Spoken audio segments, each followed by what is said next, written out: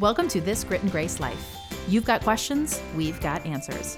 From the boardroom to the bedroom, car lines to college, single, married, or single again, we're bringing real answers to help you live and love your grit and grace life.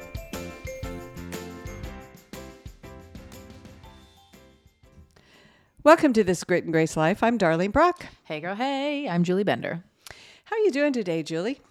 Well, I just yawned through the end of your pre-recording prayer, so tired a little bit, but fine. I don't know why you're tired. You are just a mother of two, a 9-year-old exuberant boy, a baby, and a husband to a man who's building business. And you're pursuing Julie Bender business as well and recording with me and doing all of the above. I don't know. Do you sleep?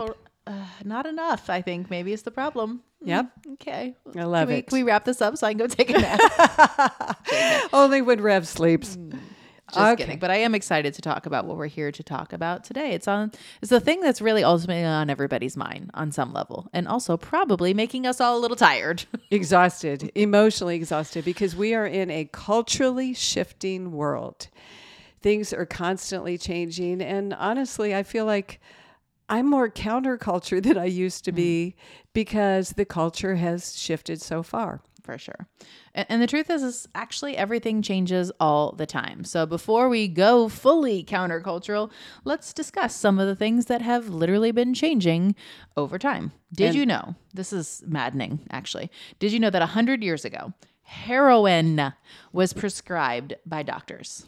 Today we get Tylenol, but heroin, it's tragic. It probably made him feel good for a moment. Oh, okay. It's the knowledge they had at that time. I'll give him that, but not a great plan. Not. All right. How about this one? Our cars used to start by a crank in the engine. Now it's a button. It is literally a button. It's so true. Mm-hmm. Such a massive shift.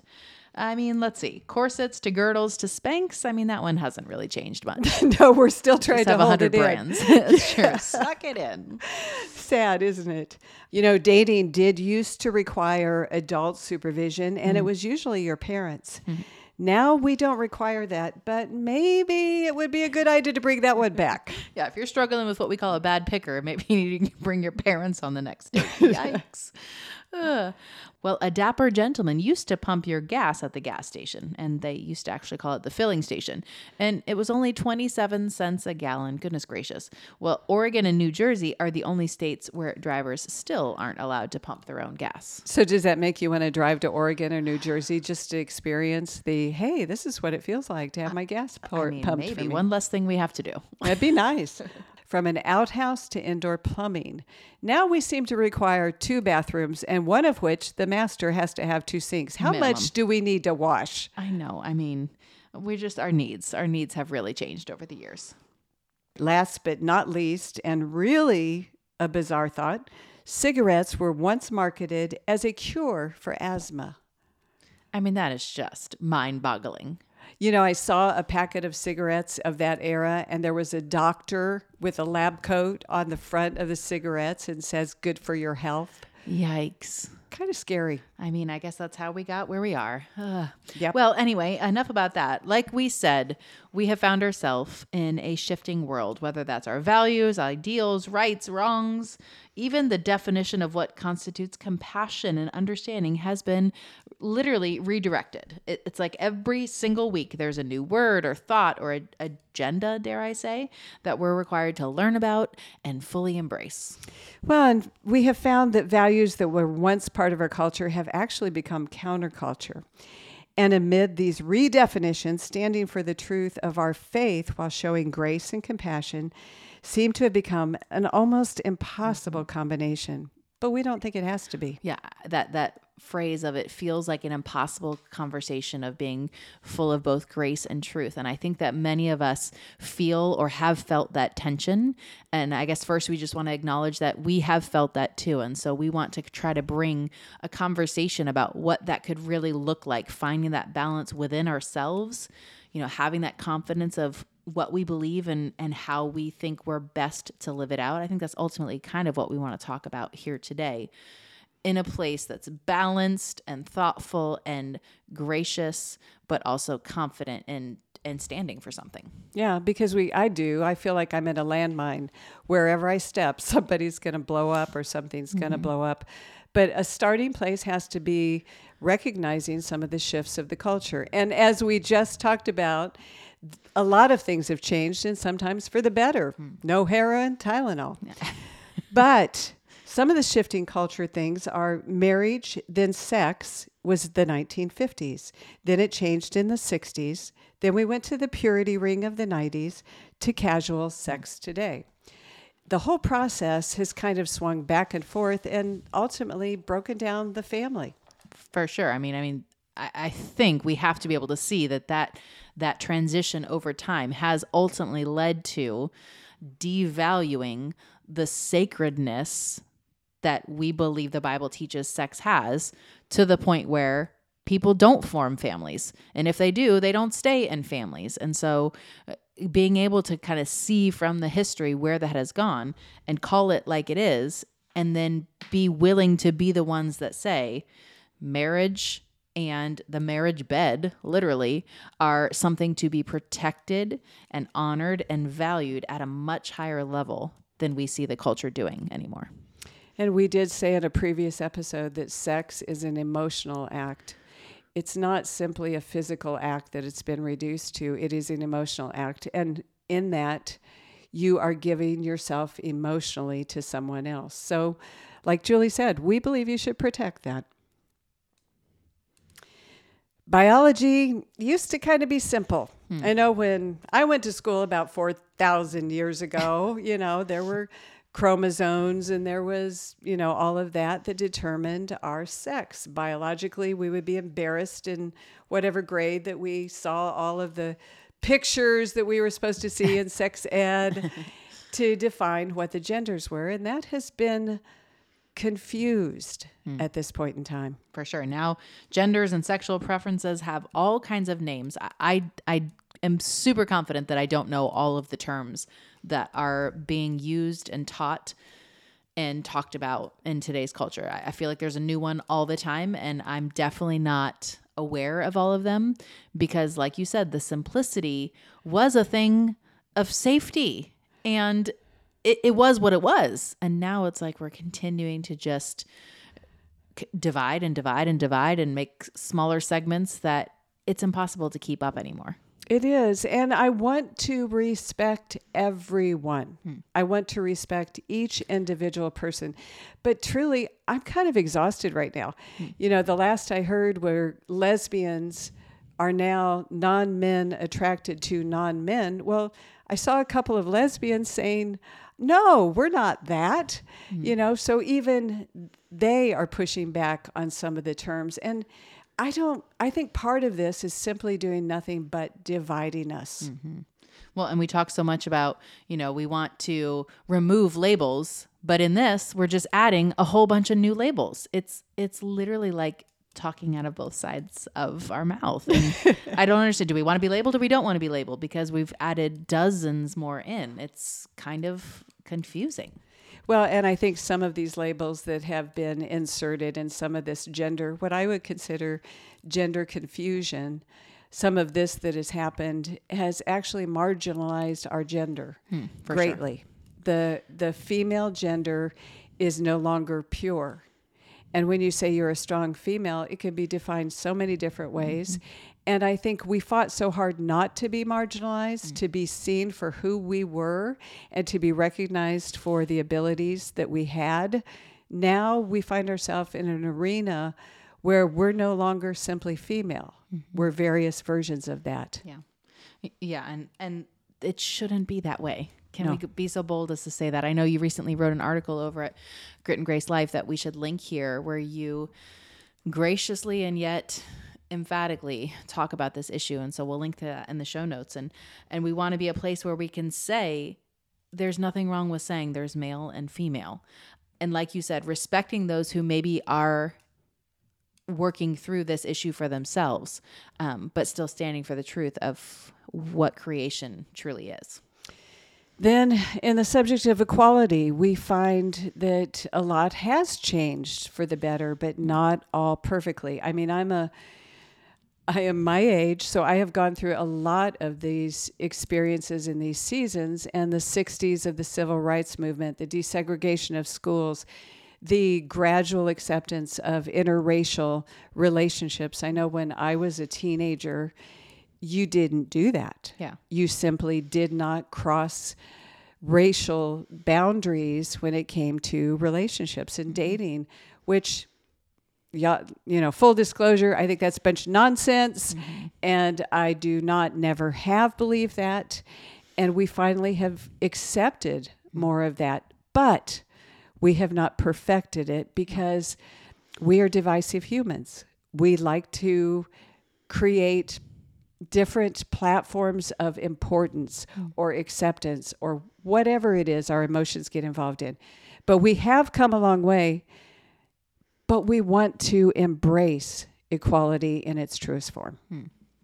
Yeah, I guess we want to just go ahead and say almost up front that this episode is certainly not about who's at fault and, we're fighting back, but it's instead, kind of calling us to that, who we want to ultimately be and how we want to love in what we're saying is a sometimes emotionally exhausting, ever-changing world. I mean, we're not here to assert our rightness, but instead to give you language and confidence in the tension you might be feeling for standing for what's right while still loving others who maybe see things differently. Well, and in an era that it's spoken of that it is your truth, whatever your truth is. So true. We really don't hold to that because we believe there is one source of truth. But I don't ever want to not respect people for what they believe, for whatever reason they've taken their position. And I think the word that I really want to emphasize is respect. Treat them as you would anyone else with the respect that they should be awarded with because they were also created by God. For sure. The same place in life that we are. Yeah. That whole your truth, I feel like I saw it on some reality TV junk I was watching the other day. And as it was said, it was like, I felt like an internal pang of like, this is what's wrong, is that we have gotten away from the fact that there is one inherent truth. And then there's like this fighting and division of, well, if you don't believe the same truth, then you're hateful toward others. And you're right. The answer there is respect, respecting others who may not believe the truth that we believe that comes from Scripture, but being able to believe because of Scripture that all people have inherent worth and value and are worthy of dignity, respect, and kindness. We sit back and start, at least I do some days, going, I can't believe you're saying that. I can't believe you believe that. Why? And then I realize the why comes back to us, believers, people who are, Wait, what? Tell me how and why. Somebody's thinking that. What do you mean it's our fault?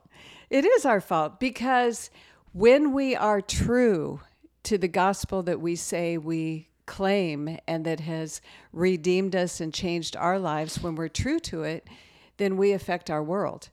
But unfortunately, the American church in many ways has not done that. And I'm talking over time. I'm not just talking last year, 2 years ago. I am not condemning the church because church is flawed. We're all flawed. Yeah. That's perfectly fine. But what we did, and I kind of lived through a lot of it, is church got comfortable. Church got to be the place you went to. It almost became a club. It became if you're going to meet people in your community, you go to church. It was no longer in many buildings a place where your faith was to be actively lived out and your life was to be shown in real time in a place where you were surrendering to God. Yeah, it was almost like it became like the club that you were, proud to be a part of, but it wasn't focused outward like the Bible actually teaches. And I think that was interrupted for a brief time with the Jesus movement, where a lot of churches allowed, barefoot hippies in the door. But then it's almost like the door closed again after that, because it felt like in that era, which to me is where the gospel is the strongest, is it didn't matter what you looked like, it didn't matter what you thought, it didn't matter what you wore, you were welcome in this building. Then all of a sudden we had to clean up again. And we had to look like we had it together, that we had the answers, that we played the part. And playing the part is not the true gospel. Yeah. Living the life is. And when we surrender living the life, then we lose the effectiveness in the world we live in. Yeah, I mean, when we go back to what the Bible actually teaches, that we could not do it on our own. We could never be good enough. We couldn't clean up enough for God. He had to do the work. And when we really, truly believe that, that is the way we pursue interactions with other people, both inside and outside of the church.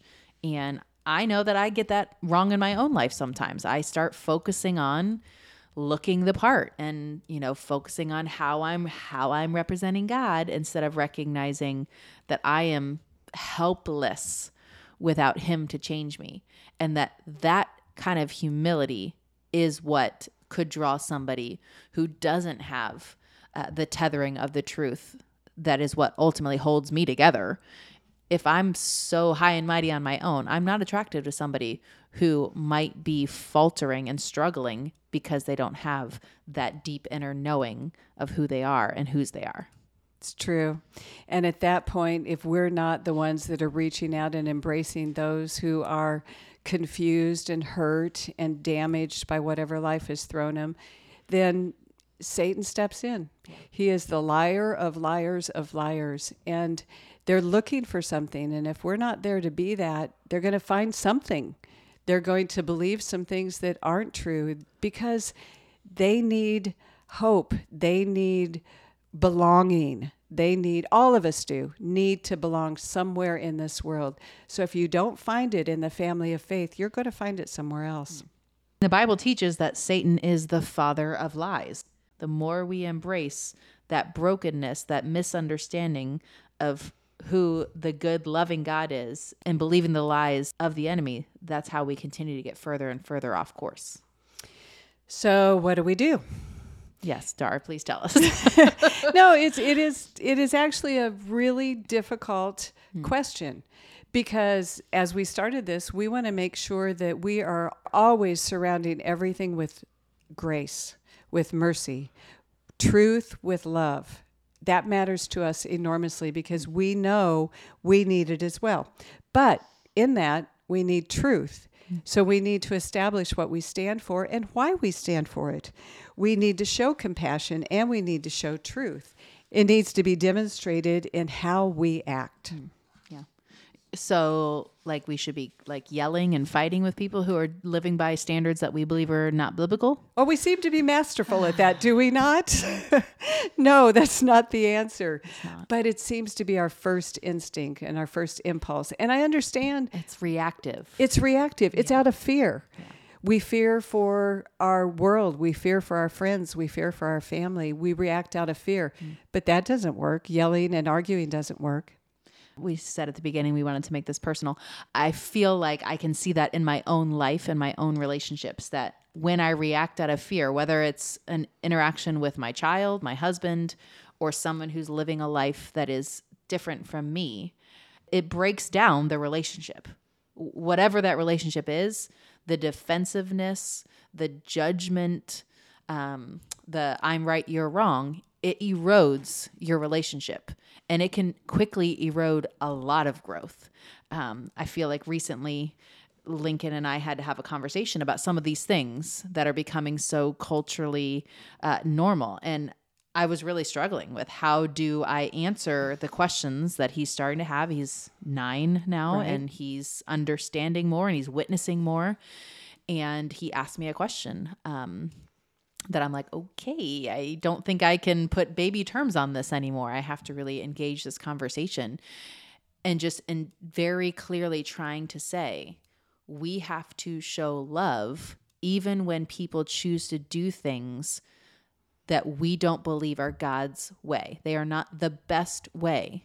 But when someone doesn't love God and desire to live their life God's way, we can't expect them to, because even us who know and love Jesus, we fail to do things God's way.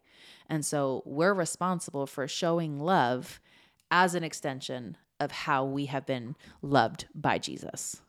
And you could see his little blinks like, okay, mommy, I think I see how that makes sense. Like, okay, that is wrong, but I can see that we're still supposed to show love. And I think it's little moments like that, but then actively living that out, experience by experience, relationship by relationship. And I think we always have to go back to our faith is not based on rules. Yeah. It's not based on A or B. Mm-hmm. It is based on mercy and grace and truth. Mm-hmm. Rules don't constitute truth. Mm-hmm. And truth, couched in mercy and grace, is the only thing we can find hope in. And biblically and in reality, truth exists for a reason. The Bible says that God told us what was good and what was not good for our safety. Mm-hmm. You know, he created all things and then he gave us boundaries. And that was the first example of God's immense love for us, that he gave us everything we needed. And then he clearly said what was out there that wasn't good for us. And as a loving dad said, hey, here's all the amazing things that I'll give you, but stay away from these things. In our flesh, we said, oh, those things, stay away from those things. That's the first thing I'm going to. And yes. We're still doing that today. And so I think there has to be a tiny measure of seeing ourselves in the lostness that we are grieving around us, seeing ourselves in that. I think too many of us are caught up in the measuring of sin, which the Bible teaches us that sin is all equal, right? And so because we're not struggling with some of those things out there that we wish would just go away, we're somehow better. And we're not actually better. We just happen to know the truth and know the one who can help us to walk in that truth. And so standing for those things as actual truth and seeking to give grace when we all fail, but still saying, but that's where the boundary is. That's where God put the boundary, and I want to abide by it because he's God and I am not. And I think too, Julie, that as you just said, there's not levels of sin. There's not a, well, you simply lied or you did murder. You know, let's take our pick. There aren't levels of sin. All of us sin. So to step back and go, but your sin's worse than mine is never true. Yeah. It is never true. So in this culture where, you know, sometimes I feel like I love exciting amusement rides. I really do. I love to have my head spinning.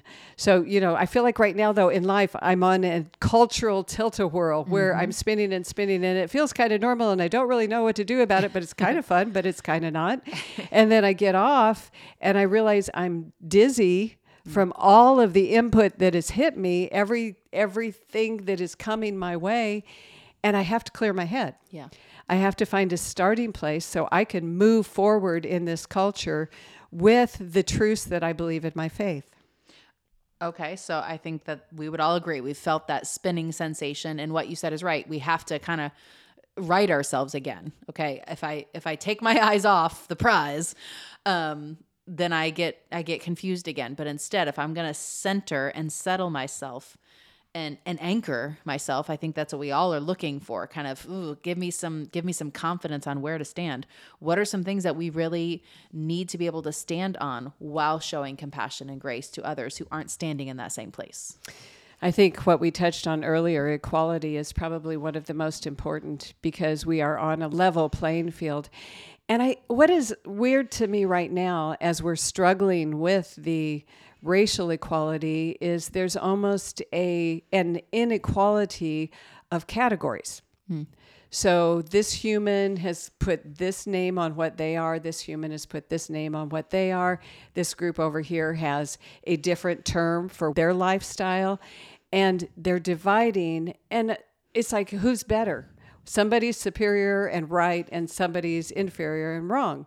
That's another form of inequality in humans. These are not positions of division, should not be. They're positions of lifestyle and choices, but that does not mean one needs to be more accepted than another and suddenly change our culture. Yep. It's true. I think another thing we want to stand for is the family institution. I mean, there have been countless studies that have proven that children who grow up to be successful in all of the ways, emotionally, financially, relationally, come from a connected, secure home with parents who love them and who seek to love one another. And so agreeing that that institution should be respected and protected. We recognize too, it's not always going to be there. Yeah. There are a lot of women who are single moms, and they are doing an incredible job. There are single dads out there doing an incredible job. There are blended families. There's a combination. But what we're saying is you always have a goal in life. You always have what you want, the best plan, the best place to be in life. And we're saying the family is the best plan. Every other plan God can graciously make strong. For sure. But it is the best plan, and we should try to achieve it. Yeah. And I guess maybe unpacking that, but also recognizing that it's a separate conversation itself, is standing for the protection of children in all of the ways. In all of the ways. Their life, their innocence, their physical, emotional, spiritual health. Children need adults to stand up for them and to protect them. And that is our responsibility. And let them be children. The fact that we, in so many ways, thrust adulthood, adult decisions, adult actions on little girls and boys. Information they don't need to have. Let them be kids. And if you're the one raising them, you gotta be on guard. You've got to watch what goes in their hearts and minds. And like Julie did with Lincoln, you've got to be willing to have conversations, because all of the information is all the child has to do is walk through the living room when the TV's on, and they are going to see something or hear something, or at school from their peers, just, the internet, social media, the list is long. And don't be afraid to protect them. Yeah. Don't be afraid to be that parent who stands up and goes, nope, you're not messing with my kid. Yeah. You're not messing with my kid. Don't even go there. Do it kindly, but your first job is to protect your child, and then any other child that needs it as well. For sure. I think another stand we want to encourage us to make is to define genders as God did, male and female. And it's beautiful. Yeah. It's beautiful. There have been books written, the Venus and Mars books and all of that. The truth is there are genders, and it's not just the sexuality or the sex of the child that's born, but it is the nature as well. We celebrate that. Yeah. We absolutely celebrate it. And we think it's the best way to live. And I think the last one is to treasure and honor life. And that's a charged statement, right? But we mean all life, literally, from the unborn to the aged, the frail, the able-bodied, the mentally or physically disabled on any level. All life deserves to be valued and treasured equally. I think that when we say that, we have to also recognize or ask ourselves, do we treasure the lives of those we disagree with? Do we want to dismiss them? Do we want to move them out of our world and our family and our community? Or do we look at them the way God does and says, I equally treasure that person the way I treasure you, so you should as well.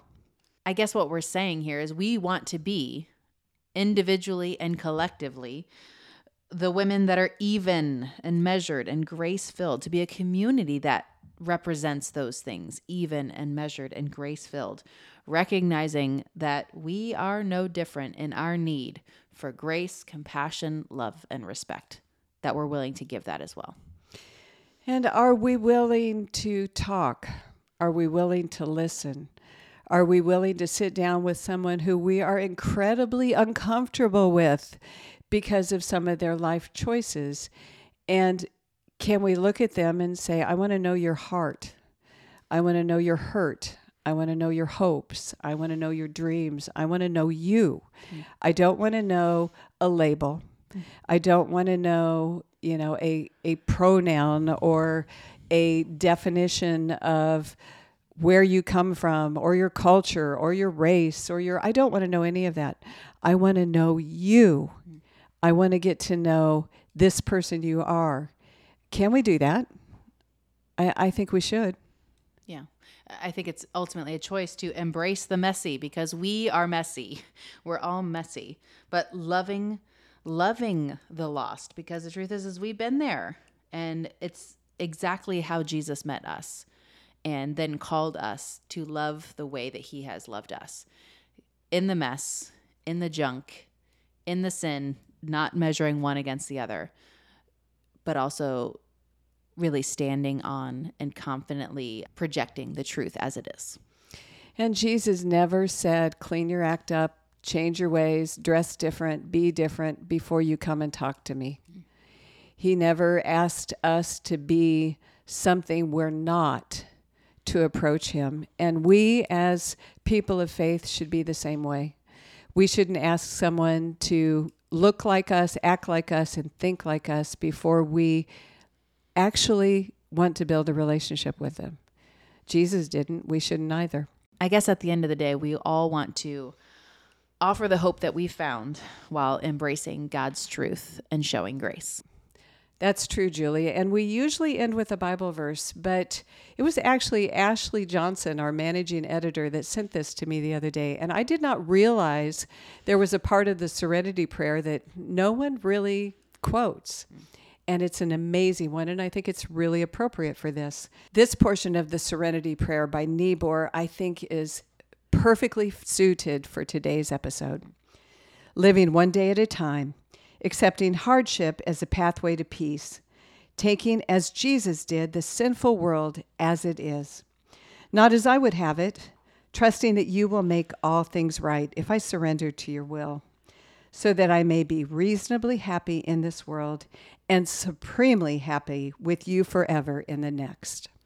Yeah, that is so beautiful. I hate that part has been left out. Can we put that in the show notes? Because I know I'm going to want to revisit it. Guys, thanks for journeying with us through this conversation. I definitely want to encourage you to check out the show notes. We'll put some of our articles that unpacked these conversations a little more fully. And we just commit with you to choosing to live a life of respect, grit, and grace as we attempt to right ourselves in this ultimately shifting culture. Thanks for tuning in, and we'll catch you next time. Thanks for tuning in to another episode of This Grit and Grace Life. Make sure you've subscribed and rated and reviewed the show so more friends can find us. You can also share about this episode on your social media or send it to a friend you think it could help. You can find everything we talked about in this episode on our website, gritandgracelife.com, where you'll also find plenty of other articles from other women answering questions you may have.